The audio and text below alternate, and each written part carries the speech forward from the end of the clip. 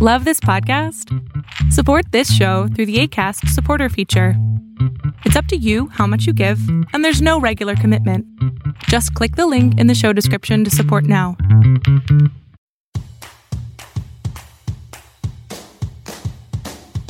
Welcome to It's Not a Crisis. I am your host, Doran Wallach. I'm an entrepreneur, a mother of two, a wife, and a 40-something, trying to figure out what is happening in this decade. Why is no one talking about it? I created this podcast to help women in their late 30s and 40s to figure out what is going on in our mind, body, soul, and life. We may laugh, we may cry, we may get frustrated, but most importantly, my goal is to make this next chapter of life positive. I'm also full of my own questions, and I'm here to go on this journey with you, so let's do it together.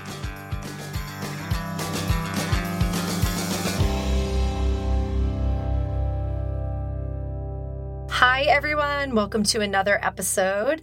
I am so excited about my guest today, and I know I say that about everybody because I actually am. I wouldn't have them on the show if I wasn't excited, but I'm actually very, very honored to have today's guest, who is Dr. Lee Cohen. I've talked about Dr. Cohen in my podcast on my own journey with PMDD and perimenopause, and I've been working with Dr. Cohen since this summer, virtually. I've seen so many doctors over the years and just completely lost hope that anybody was able to help me.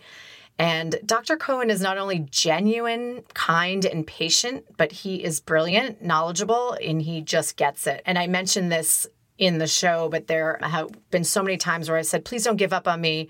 Please don't give up on me. I know I sound like a lost cause. And he always reassures me that we're just getting started. And those words alone have given me so much hope. So I did a whole podcast on this about my own journey. And so I won't get into myself that much in this podcast, but I do have some knowledge and have tried a bunch of things. And one of the things that I've pushed back on mostly my entire life is SSRIs, because every time I've tried them, I've felt worse. So I've been very against them. I've gone down every other route from holistic to acupuncture, diet, Chinese herbs, medical marijuana, blah, blah, blah, on and on. When I started with Dr. Cohen, he knew how sensitive I was to medication and started me on a very tiny dose of Prozac this summer, which after a bit, I really felt it helped me.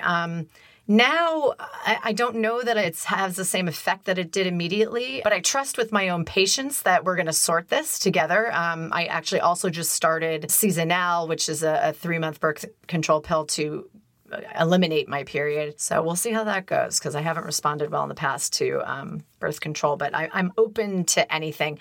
The difference this time of starting this birth control is last time I went on it, I sunk into this terrible depression. And when I called my GYN or my internist crying, literally saying, help, like, what do I do?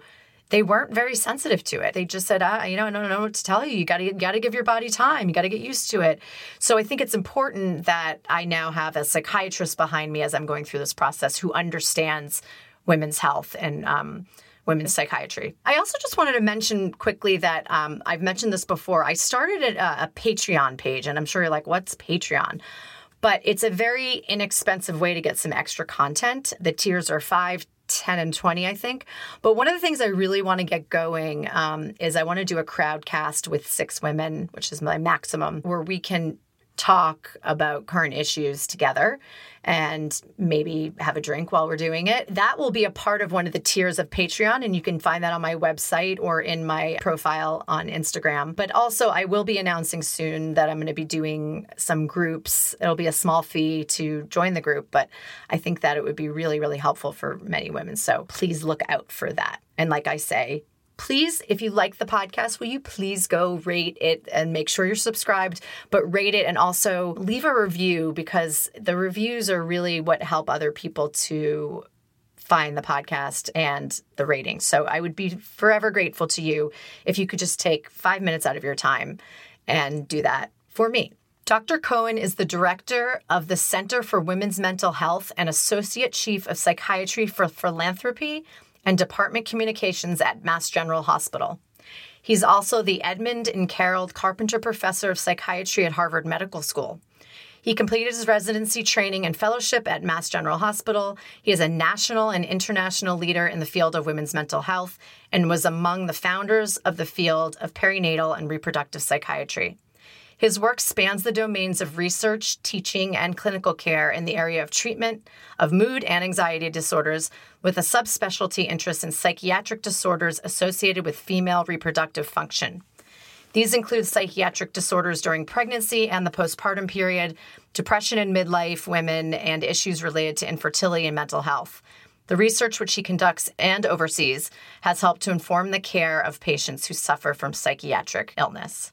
Dr. Cohen, welcome to the show. Hey, Doreen. It's really a pleasure to be here. I really am grateful that you invited me. I am so honored that you're taking the time to be here today. I've been plugging you and talking about you since I posted my episode talking about my hormonal journey. And the reason I wanted to have you come on here is I just feel like women our age are not talking to each other about this time in our lives, and neither are their doctors. And it's just crazy to me how many women I know that just don't understand what's happening to their bodies in their 40s. So I'm hoping with your help, we can give a little information to give women some hope and help them through these challenges. Well, we'll give it a try. We'll give it a try. So you're the first doctor that did not look at me like I couldn't be helped. I swear, from integrative health doctors to psychiatrists to women's reproductive hormonal specialists, I've been to everybody. And I'll never forget that the first time I told you my story, you shook your head up and down with complete understanding. It made me feel so at ease. I don't typically have men on the show, but I'm making an exception today. And I'm sure I'll make other exceptions, but we're still working together. We're not quite there with a solution. But every time I've had a fear of you giving up on me, you have reassured me that we're just getting started. And I can't explain to you how much those words mean to me. And I think a lot of women can understand that, because I think there are a lot of moments of feeling really hopeless. Also just feeling that nobody understands, what we're really going through. And as a man, I'm very curious what drove you to this specialty. So I became interested in reproductive psychiatry, frankly, going back over 25 years. And my original work and then our group's work at the Mass General in the Center for Women's Mental Health in this area really derived from our interest in younger women originally who were either trying to get pregnant or who were pregnant or who were postpartum. And we were interested in how to safely help those women navigate through. For example, they had to take medications during pregnancy or the postpartum period. And we've been up and running for over 25 years. And we continued to follow women across that interval of time and started to then see women who were midlife, who were experiencing a whole range of issues, from mood issues to sleep disorders to anxiety problems. And we got very interested in the experience of midlife women, but it was really from the cornerstone of our work in terms of taking care of mood disorders in women across the lifespan. What specifically, though, drove you to have interest in this? And when you were starting out, was there anything that when you were in school, that you found overly fascinating about it, or did you kind of just fall into it? People ask all the time, how did you get into this area? I didn't one day just wake up and say, I'm going to study women's mood disorders. But I trained at a very interesting time in psychiatry where we actually learned that mood disorders and anxiety disorders, actually in men and women, are recurrent chronic problems. They tend to wax and wane over the lifetime. So I became interested then in how would we manage women, for example, during such a critical time such as pregnancy or the postpartum period, where there are very special considerations, for example, using medicines during pregnancy or medicines when women are breastfeeding. But I think after that initial work in pregnancy and the postpartum period, which we continue to this day, I became interested in midlife women. And you asked me before sort of how I got particularly interested in this. I noticed that to take care of midlife women, one really had to focus not on a single symptom, but really on the array of symptoms and issues that midlife women were facing, so that you could go see a gynecologist and get treatment for hot flashes, and you could go see your PCP for problems with insomnia, but really integrating the picture and looking at symptoms such as hot flashes, whether that was night sweats or hot flashes during the day, as well as mood symptoms, anxiety symptoms, insomnia. One really had to treat all of those symptoms to improve quality of life in women. That's wonderful to hear you say that, because that is, in my opinion, I think in a lot of other women's opinion, the medical field is lacking education on women's hormonal mental health. And I don't know why that is, but you obviously being a researcher, maybe you can tell me a little bit about why and what is being done about that. I'm reminded of some of the earlier work that was done in postpartum depression, which is a time of tremendous reproductive hormonal change. And everybody was sort of looking for what was the hormonal problem. And it turned out that 30 years later, still, we don't have that answer. And it doesn't seem to be just about hormones. And I think that the focus on hormones in midlife women has some relevance because, again, during the transition to menopause, as an example, it's a time of great hormonal flux. But I think what we know is that distress in midlife women deriving from, a number of areas is not just about too much or too little hormones. I experienced postpartum depression, and that was 13 years ago. And I can't even begin, and I've told this story on my podcast before, but I can't even begin to tell you how uneducated at that time, it wasn't that long ago, that doctors kind of looked at me like, I don't know what's wrong with you. It's so bizarre. So, I'm glad that there have been advances. I don't know if I ever told you this, but prior to the pandemic, I was volunteering at the Motherhood Center in New York. I don't know if you're aware of that, but it's a beautiful, beautiful center that hosts women who are going through postpartum depression. And it's a day program, an inpatient day program. And they bring their babies, and the babies go to the nursery, and they have all sorts of therapy. And I worked in the nursery with the babies, which was so nice. But I also did it because I knew I suffered so much that I just wanted to give back to this place that's finally really understanding women. I wish at some point when I have more time, I actually want to do more for them. I think it would be terrific. I'm actually on the scientific advisory board to the Motherhood Center. And I've known Catherine Berndorf for probably 25 years, more years than we want to admit. I think that in America, we have sort of fallen short when it comes to taking care of women suffering from postpartum depression. It's still the most common complication in modern obstetrics. And in other parts of the world, developed and less developed, frankly, postpartum women are treated in a different way, and there's a greater attention to some of the issues that go on for postpartum women, including those who are suffering from postpartum depression. And it's interesting that you sort of bring up postpartum depression, and then I will sort of relate it to depression that we see in women who are transitioning to menopause, because there's a literature that shows that vulnerability to mood disorder during particular reproductive life events like being postpartum or transitioning to menopause, it's not coincidental that there may be women who are particularly vulnerable to depression during periods of reproductive hormonal change.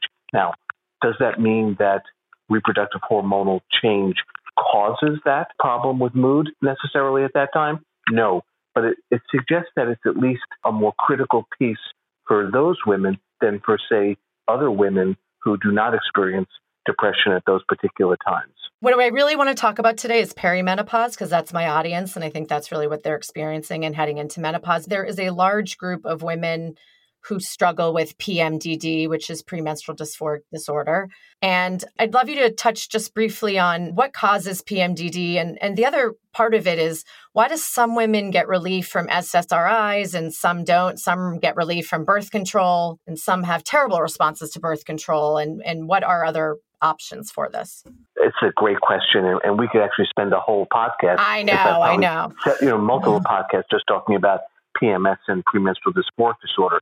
But just so that listeners are aware, there's a clear distinction between PMS and premenstrual dysphoric disorder, what's termed PMDD, because 70 to 80% of women in the general population have sort of mild symptoms of so-called PMS, and it could be some reactivity of mood, some physical symptoms, and that is not pathologic. But there are women who, during the latter phase of the menstrual cycle, experience symptoms of either mood issues or anxiety, lability of mood, up and down reactivity of mood, physical symptoms that really gets in the way of their functioning effectively. And that's when the FDA sort of brought into light this diagnostic category that we're talking about, which is premenstrual dysphoric disorder. So what's really going on in the brain in women who have such extraordinary sensitivity during that period of time?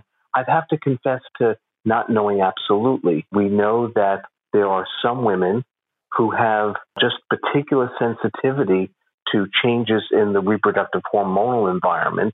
And we know that those hormones do have an effect on the brain and also on experiences such as mood and anxiety. And it was demonstrated back in the 90s that the antidepressants, the SSRIs, drugs like Prozac, Zoloft, Paxil, that those drugs dramatically diminish symptoms in women who are suffering from premenstrual dysphoric disorder. And we also showed that PMDD was different than depression that we were treating with those same medicines, because we noted that if women really had symptoms that were limited to the latter phase of the menstrual cycle, that you could actually use those same SSRIs just for half the cycle. And that's not how you would treat depression, but there was something about using those medicines just when women premenstrual that helped them. And so it's been a very exciting area of research.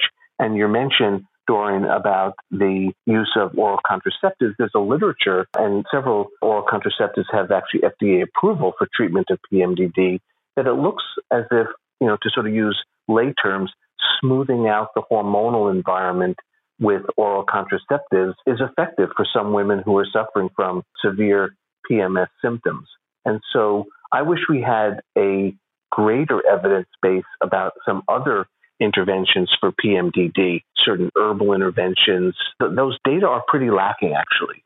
Yeah, I could be an example of that. So what I find difficult about the oral contraceptives is that there is a time period that your body needs to get used to it. So I think a lot of women try that route and then they give up because they can't deal with, sort of the adjustment period on that. Which, by the way, and totally open book here, because I talked about this before. I just started as you know, Seasonal, a continuous pill to kind of get rid of my period. But, I know that in the past when I've taken birth control, some have worked and some have made me feel more miserable. So I think that women have to understand that you sort of have to suffer through it. I think, though, that having a psychiatrist behind you while you're doing that is really important. Would you agree with that? I would. And, we did a study. We published it literally 25 years ago when we were recruiting for a clinical trial in PMDD. And we put on the buses in Boston, a placard, like, do you have PMS? Call this number. And then we did a study of what those women actually had. I think this is such a critical point. And we had research assistants manning those phones and screening those women for potential inclusion in a clinical trial. And what we found was that about 2/3 of women, maybe even a little bit more, of women with the chief complaint of PMS or women who thought they had PMDD actually had an underlying mood or anxiety disorder. And that's a critical point. And so what they were really calling about was worsening of those disorders when they were premenstrual.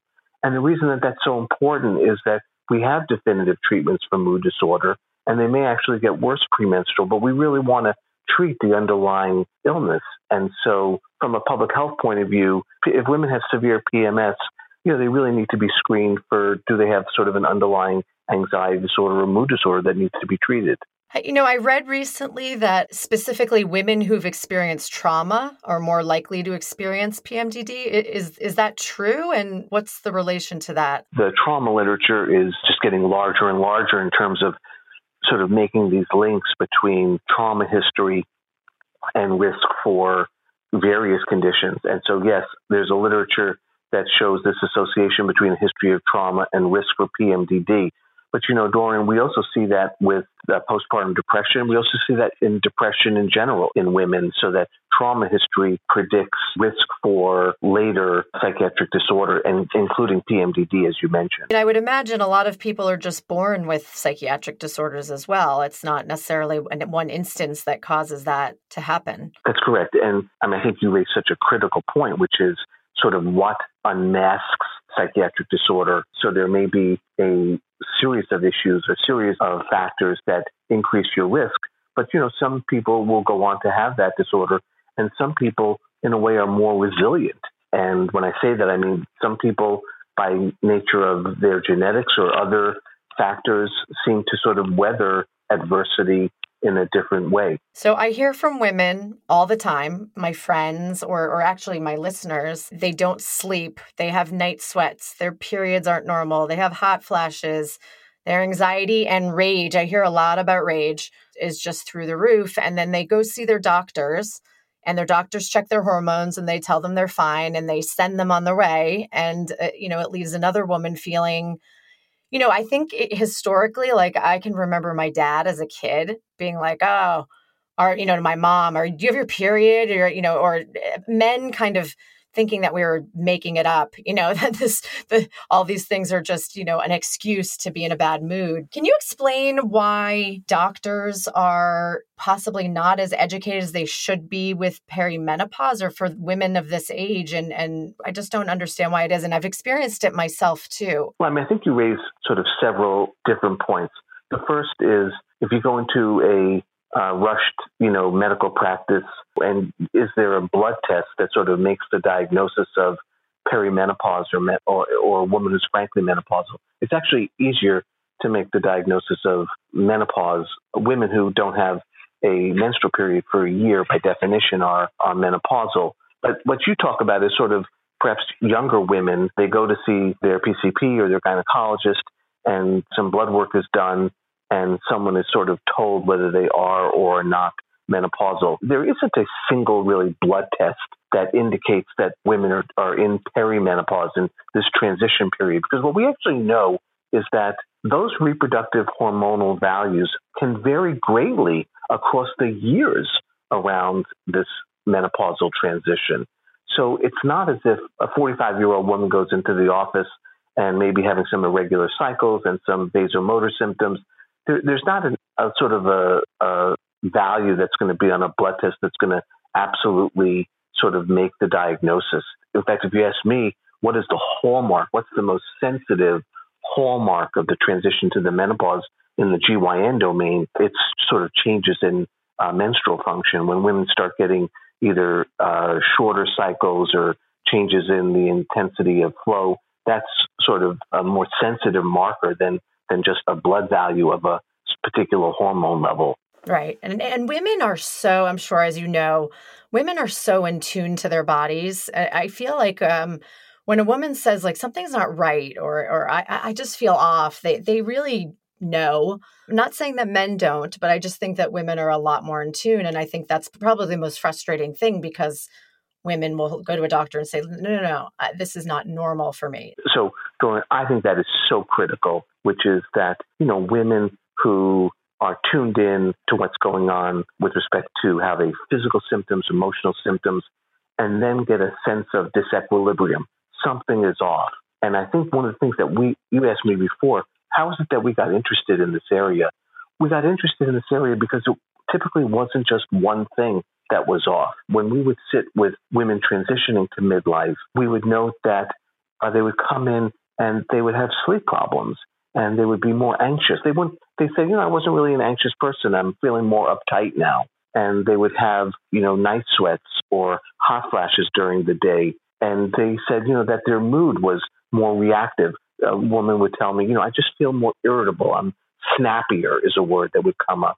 And so it was really that amalgam, that sort of group of symptoms that women would come in and say, I'm off my game. And we really found that one had to sort of take the time and unpack that grouping of symptoms to really understand what was going on for these patients. How does a woman know if they're going through perimenopause or if it's menopause? What are they supposed to look for? So again, I think the hallmark of the transition is changes in menstrual function. There are women, the classic story is women who come in and have had, the most predictable cycles for many, many years, and then start to report changes in cycle length or the quality of menstrual flow. That's a very reliable marker that something is shifting on the reproductive hormonal axis. And then start layering in symptoms, probably the most common symptoms associated with this transition, which, again, that's why I sort of gave pause to the vignette that you gave about the woman who goes to see her doctor, because we're talking about a transition that can take, actually, for most patients, several years. If you look at the data, the transition to menopause is frequently, 2 to 3 years. And then a woman starts talking that, doctor, not only am I having issues around, or do I notice this difference in cycle length, but I also note that I'm waking up in the middle of the night and I'm very warm, or I'm having a night sweat, or I was in a meeting and I had a flush. And so those are patients who are in all likelihood transitioning to menopause. And as I said before, menopause is sort of the easiest definition. It's a year with the absence of a menstrual period. I noticed a difference in my cycle, probably I'm 43 now. It was like 41. So all of a sudden I was saying to my doctor, it's not that it's not abnormal, but it's different. It's like very heavy for 2 days and that's gone, or, things changed. It was almost overnight, but then with every cycle, just feels like it gets worse. And I've heard a lot of my friends say that too. It's funny how many of my friends are just like, oh yeah, that's happening to me too, but they're just not paying attention to it. I think the point that you raised, though, it's a very important one, which is that lots of women will come in, and there's just tremendous data on that, where they'll have several cycles where the quality of menstrual function sort of changes, and then they're sort of back in the groove, and it may just be sort of whatever it was historically for a whole bunch of months. And then we see some changes over the next few months or so. And so that variability is more the rule than the exception. Can you tell me, as a researcher, what you're currently doing for this population of women and how you're helping to educate others in the medical field? If you can also mention what you found treatment-wise, that I know there's a lot. I know every woman is different and every treatment is different, but I'd love to hear a little bit more about that. I think that, frankly, the fact that we're doing this podcast is so important, and the fact that there are resources available to women that I don't think were typically available even as recently as 10 years ago. That's a little problematic, because we do know that about half of what's on the internet in the medical space, that where people sort of are blogging or whatever, half of that is frequently pretty flawed in terms of its accuracy. So I think the question, in a way, you'd probably be asking me is, well, how do women get access to good information? And so it's been very impressive to see some of the patient guides that have come out of societies like the North American Menopause Society, where they've realized that for women to make very private, individualized decisions, they need to have good information. And so I'm upbeat about the growing number of resources that women have with good and, frankly, improving information that can help them make the decisions that they want to make, whether it's, are they going to go and pursue hormonal treatment as one possibility? Are they going to pursue other treatments, for example, for hot flashes? 70 to 80% of women who transition to the menopause experience some form of vasomotor symptoms. And so I think there are a lot of treatments, and we can go through those if you'd like, for these various symptoms. But your first question was sort of, where do women go? And I think that they have more resources today than they had 10 years ago. I actually want to go back to that in a minute. If you can talk about the treatments that are being used for different symptoms of perimenopause. So let me first start with mood, because really it was the first question that you asked me, which was sort of, how did you get interested in reproductive psychiatry and psychiatry across the life cycle of women, including during the transition to the menopause? And that was because of my interest in mood. And we published, and others have published going back 10 years or so, that aside from the increase in depressive symptoms, and that's been well known, that as women transition to the menopause, there's an increase in depressive symptoms. Now, that doesn't mean that you treat those women with antidepressants. They don't necessarily meet criteria for major depression, But we also went on to show that the perimenopause, the transition to menopause, was a period of increased risk for having an episode, your first episode of major depression. So when I think about depression during the transition, we need to effectively treat that, whether it's with an evidence-based psychotherapy, such as cognitive behavioral therapy for depression, or antidepressants. And we find that given a range of options, some women will pursue non-pharmacologic treatment of depression. Some women will want to pursue treatment with antidepressants.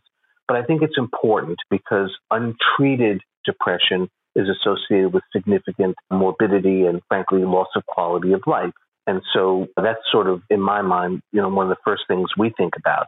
And then there are other symptoms. There are multiple treatments for vasomotor symptoms, and it's clear that in women transitioning, the experience of vasomotor symptoms is more or less bothersome.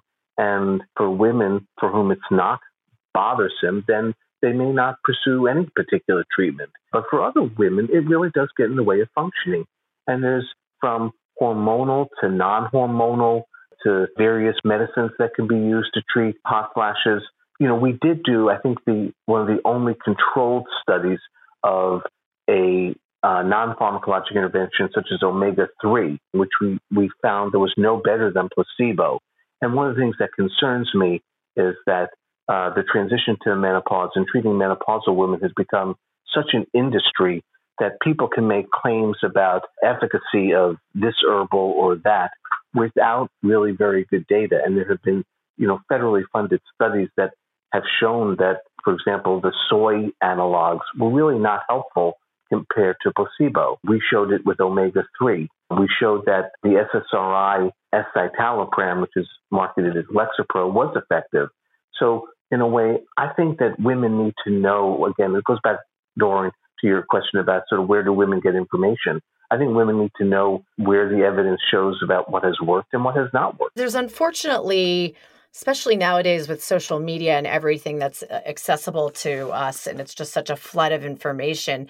For everything that you'll look at, there's always that one social media account that will pop up, or there's that one article that's going to pop up that's going to say, be against any type of SSRIs and against hormonal treatment, and no, you can do it this way and you can do it with this diet or blah, blah, blah. And it makes you feel guilty. It makes you feel like a failure when you eventually give in to trying antidepressants. And we shouldn't have to feel that way. But yeah, I think you're right. I think people are monetizing on this in a way that, yes, maybe for some people it does work. But I am a product of anything that has ever been developed, I've tried. There's nothing anyone can tell me that I haven't tried, because I fought going on medication for a very long time until really talking to you. Actually, I think you raised sort of two really critical points, which is, where do women get good information? We established over 15 years ago womensmentalhealth.org. We did that with funds from a grateful patient through philanthropy. And our goal was to give women suffering from mood disorders around reproductive life events, whether it was pregnancy or transition to menopause, the best information. And we have our editor-in-chief curate the available information on the internet so that, at least from our point of view, women at least know sort of where there's good evidence of efficacy of this particular intervention or that particular intervention. Because one of the things I really feel badly about is that I think the average person, it's a challenge to be navigating the vast amount of information. And you're right, Doreen, you can hop onto this Facebook group or this tweet, and it's hard to know what to believe. And going to your first comment, it's sometimes hard to have enough time in the context of a typical exchange with your primary care physician during that visit to really have an ample discussion about how to proceed about managing symptoms that we know are getting in the way of quality of life. And we talked, about mood disorder. We talked about vasomotor symptoms. We didn't talk about insomnia, which is a huge issue in this group of patients. Insomnia is probably the number one thing. I mean, not to mention that women in general go to bed with their heads, ruminating and just thinking. And I think that that's normal. But I do think that for me, my sleep has gotten much worse and become much more of a problem. But, it's funny what you just mentioned. The first time I ever experienced depression and severe anxiety was when I got my first period. And I can remember sitting in my bedroom feeling like I wanted to die. I didn't know why. And then that went away at some point. And at some point, my periods were so bad that I went on birth control and then I was okay. And then the second time I ever noticed that, which I had more severe anxiety and depression, but the anxiety was worse, was after I had my daughter. So, what you're saying obviously makes a lot of sense. But, prior, not that I can remember, but prior to 12, 13 years old, I don't remember feeling anything like that. So you just triggered that in my head. Yeah, but Doreen, I think that the point that you raise is, as we chat a little bit, it's fascinating because so much is written about, premenstrual dysphoric disorder, and you make reference to feelings that you had around your first period, and then, postpartum depression, and then we've been talking about the transition to menopause. I will tell you that the area that has been incompletely evaluated has been premenstrual anxiety, postpartum anxiety. Actually, our original work was not in postpartum depression. It was actually in postpartum anxiety. And then I think the area that's not been adequately addressed in the research domain has been anxiety as women transition to the menopause. And what we actually find is that depression and anxiety so commingle, they're so intertwined that you really have to treat both. And so you talk about sort of the ruminative tendency that you sometimes see in women at this age of life that you're describing. And, treatment of anxiety has really become advanced in terms of whether you're talking about pharmacologic interventions or non-pharmacologic interventions. I think the theme that that's sort of getting driven home during this conversation is that it's not like you just go into a doctor's office with just a single problem and get a blood test and a prescription and go home. I think that this whole transition to this stage of life for patients really involves sort of a 360-degree evaluation of how that patient is functioning. And also in other domains that we haven't talked about, in the wellness domain, nutrition, exercise. So I think that navigating this whole space really does require, and you and I have talked about this, a multi-pronged approach to sort of optimize wellness and to modulate or to treat symptoms that are really getting most in the way for these patients. Yes, absolutely. So we started working together this spring, summer, and your patience is incredible. But, I think that Dr. Cohen is the first doctor who's ever actually patiently spent time, trying and sorting and figuring it out and reassuring me that, we're not going to do this immediately, but we will, get to some sort of solution where you're comfortable. And I think that alone is something that women need to hear. You wouldn't believe how something that simple can help women to have hope. So I thank you for that. More doctors should be like you. Well, you're very kind, but two thoughts as you were sort of saying those kind words, two things came to mind, which is that when patients come to you during such a powerful transition, such an important transition in their lives, those issues may not come into line or get alleviated overnight. And I think partnering with patients for a road to getting better, a road to wellness is really important. I think that derives, I just have to share sort of something that at this stage of my career, I think about a lot, which is that, over the years, I've actually in the scope of my clinical practice, which I take care of men and women as a psychopharmacologist, and being in a referral center such as the MGH, we see some very ill patients who have seen many, many other physicians. And I don't think there's necessarily something magical that I offer them or my colleagues offer them. But I think that you can offer patients hope for improving their well-being. And if not a cure, and if not total remission, which is always our goal, is that you're going to sort of sign on and partner with them to get them better. And I hope that that's sort of what you were referring to, because I really view it as such an important component of taking care of patients, whether they're sort of young or in midlife or in geriatric patients. I think that partnering with them and giving them hope that you're going to sort of stay on board is very important. Every time I go into my session with you, which we've never met in person, we've been virtual because it started in the pandemic, but every time we go into a session, I'm feeling extraordinarily hopeless. And when I come out of it, I'm always in a much better mood. And there's something really to be said. And I've seen many psychiatrists who have, over the years, who I've seen once or twice and been like, no, they don't get it. They're not helping me, whatever. So yes, that is what I meant. And so keep doing that, please, because more doctors should do that. The other thing I wanted to ask is just to go back, you had mentioned other resources and other things to complement medication if that's the direction you're going in. Is there a suggestion to women for a team to have set up, whether that's, you have your psychiatrist, gynecologist, you get a nutritionist, like what other things should women be doing and who should they have behind them so that they're all communicating together? I think it really depends on, the symptoms and the difficulties that patients are experiencing.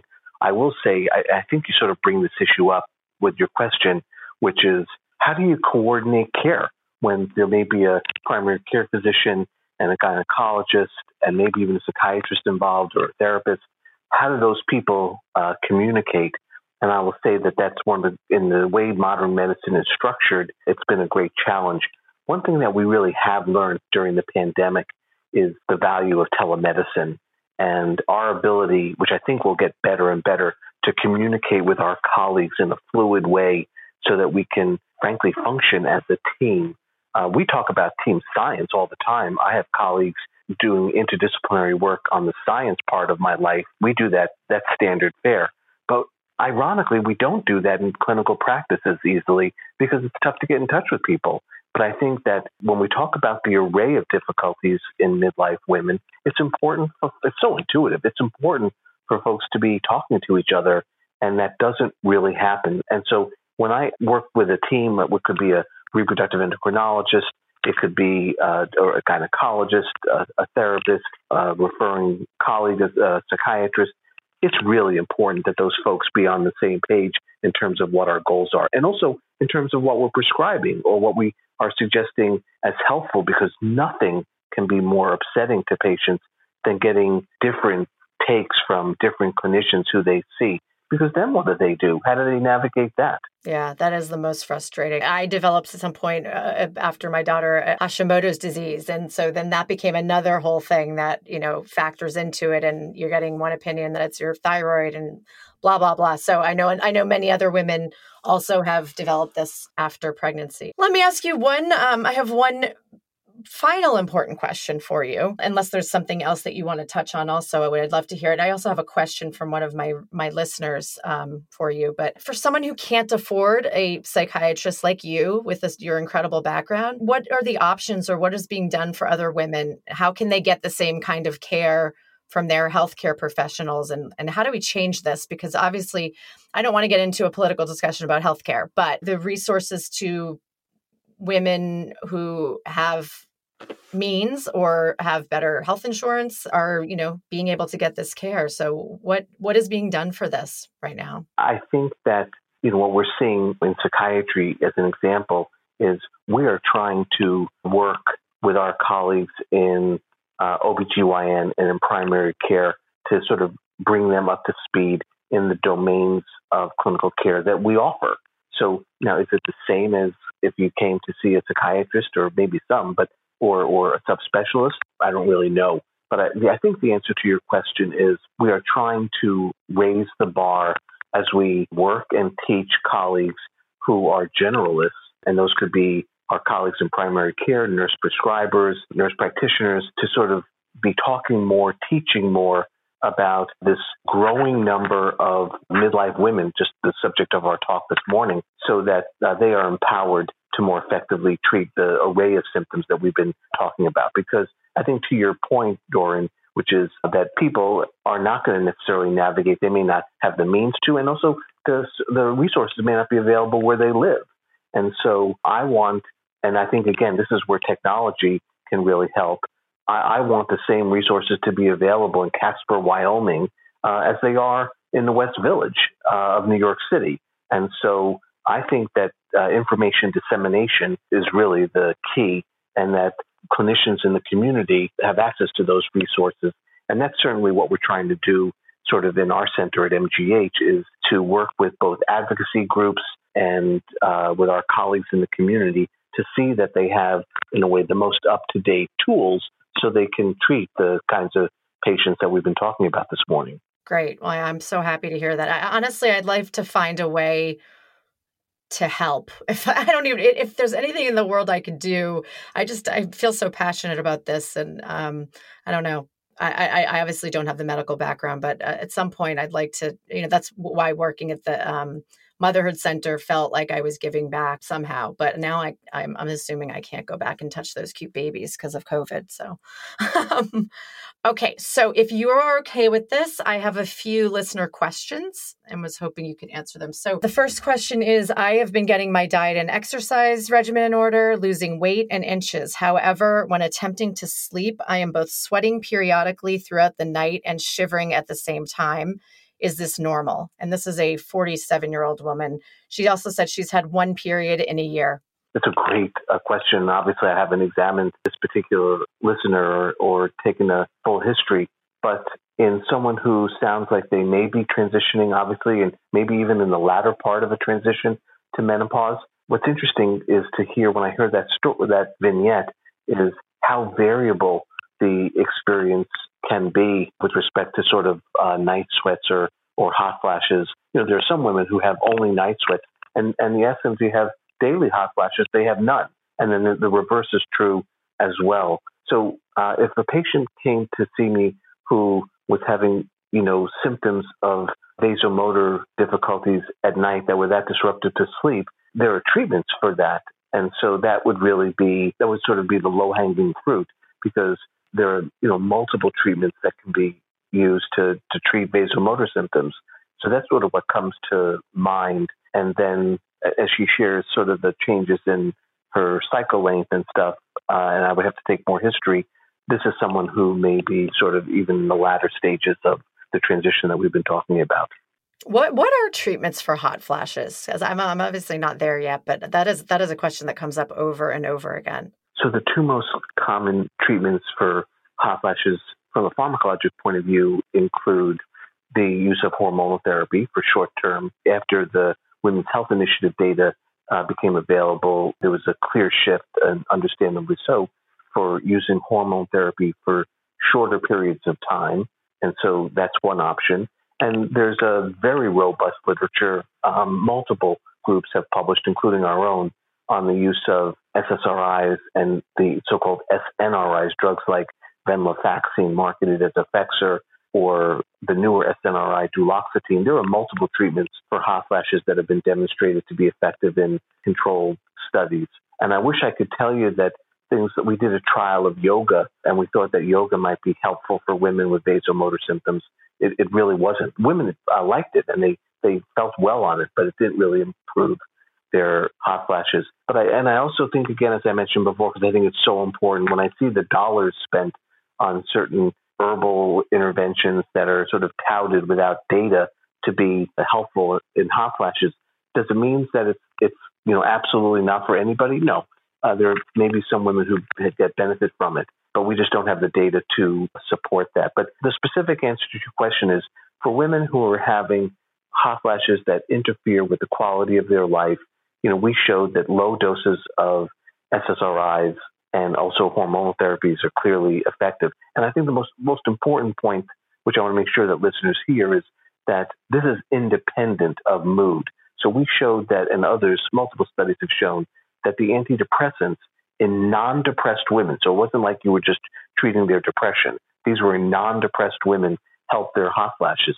And you could ask me, so Lee, what's the mechanism of that? I don't know. But what I do know is that they worked, and they worked in, very rigorously done studies against placebo.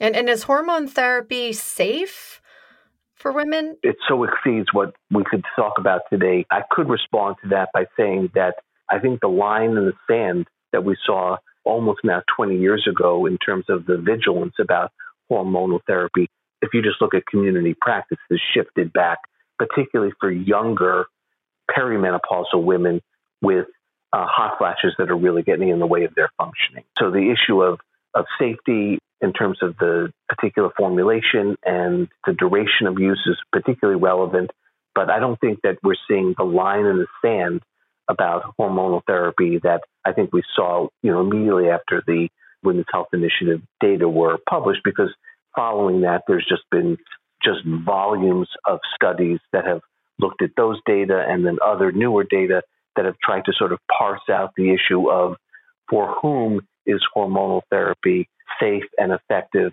and a viable choice for the treatment of vasomotor symptoms. And another question, this woman said that she goes rounds with her doctors. She takes this hormone, and I tell them it makes me crazy. Where is the balance and solution? Is it going to get better or worse once real menopause hits? I actually wonder the same thing, because I have a friend who experienced much of what I'm going through. And she said, once my period was gone, I was totally fine. But then my mother, my 73-year-old mother last night just said to me, oh my God, I'm having the worst hot flashes. And I'm like, what? You're still having hot flashes at 73? So that's a great question, actually. And it is a mistake to think, because you really asked, Dorian, you really asked two questions there. One is a little bit about, hey, how long is this going to last? And I think that we see the symptoms that we've been talking about this morning, the duration is highly variable patient to patient. But for example, in the case of that you just mentioned of a woman in her 70s, it's not at all uncommon for women as they're sort of getting on a little bit into, subsequent years of their life to still have persistence of hot flashes. The intensity, the frequency may change, but they're still having hot flashes.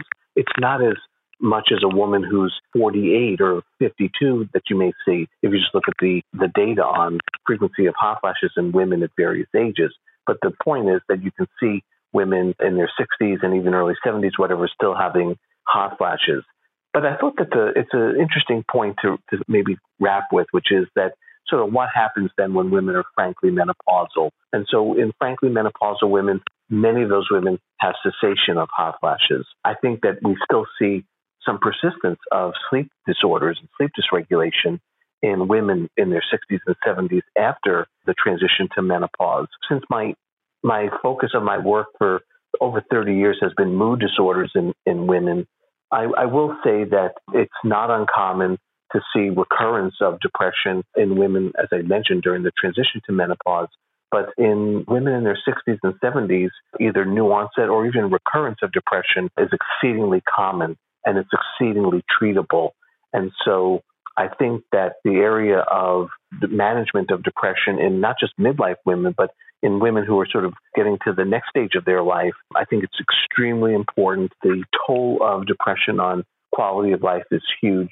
And I think that we have available treatments that can really ameliorate suffering so that women and, frankly, the men that we treat in our practices who suffer from recurrent major depression can live more comfortable and productive lives. I know that we have to wrap up, and I know this is not your specialty, but I'm hoping that at some point, I think one of the biggest issues that women talk about is that they can no longer lose weight no matter what their diet and exercise. And if you at some point have somebody who could speak specifically to that, I would love to have them on the podcast, because I think it's an issue that keeps coming up over and over, and women are very frustrated about it. It's a huge issue. So, because you're really talking about sort of what are the metabolic changes that happen as actually both men and women get older? Is it indeed more challenging to lose weight? And I wanted to also mention that sometimes patients, as they get to midlife, may also be on some medicines that make it more or less challenging to lose weight. I think it's a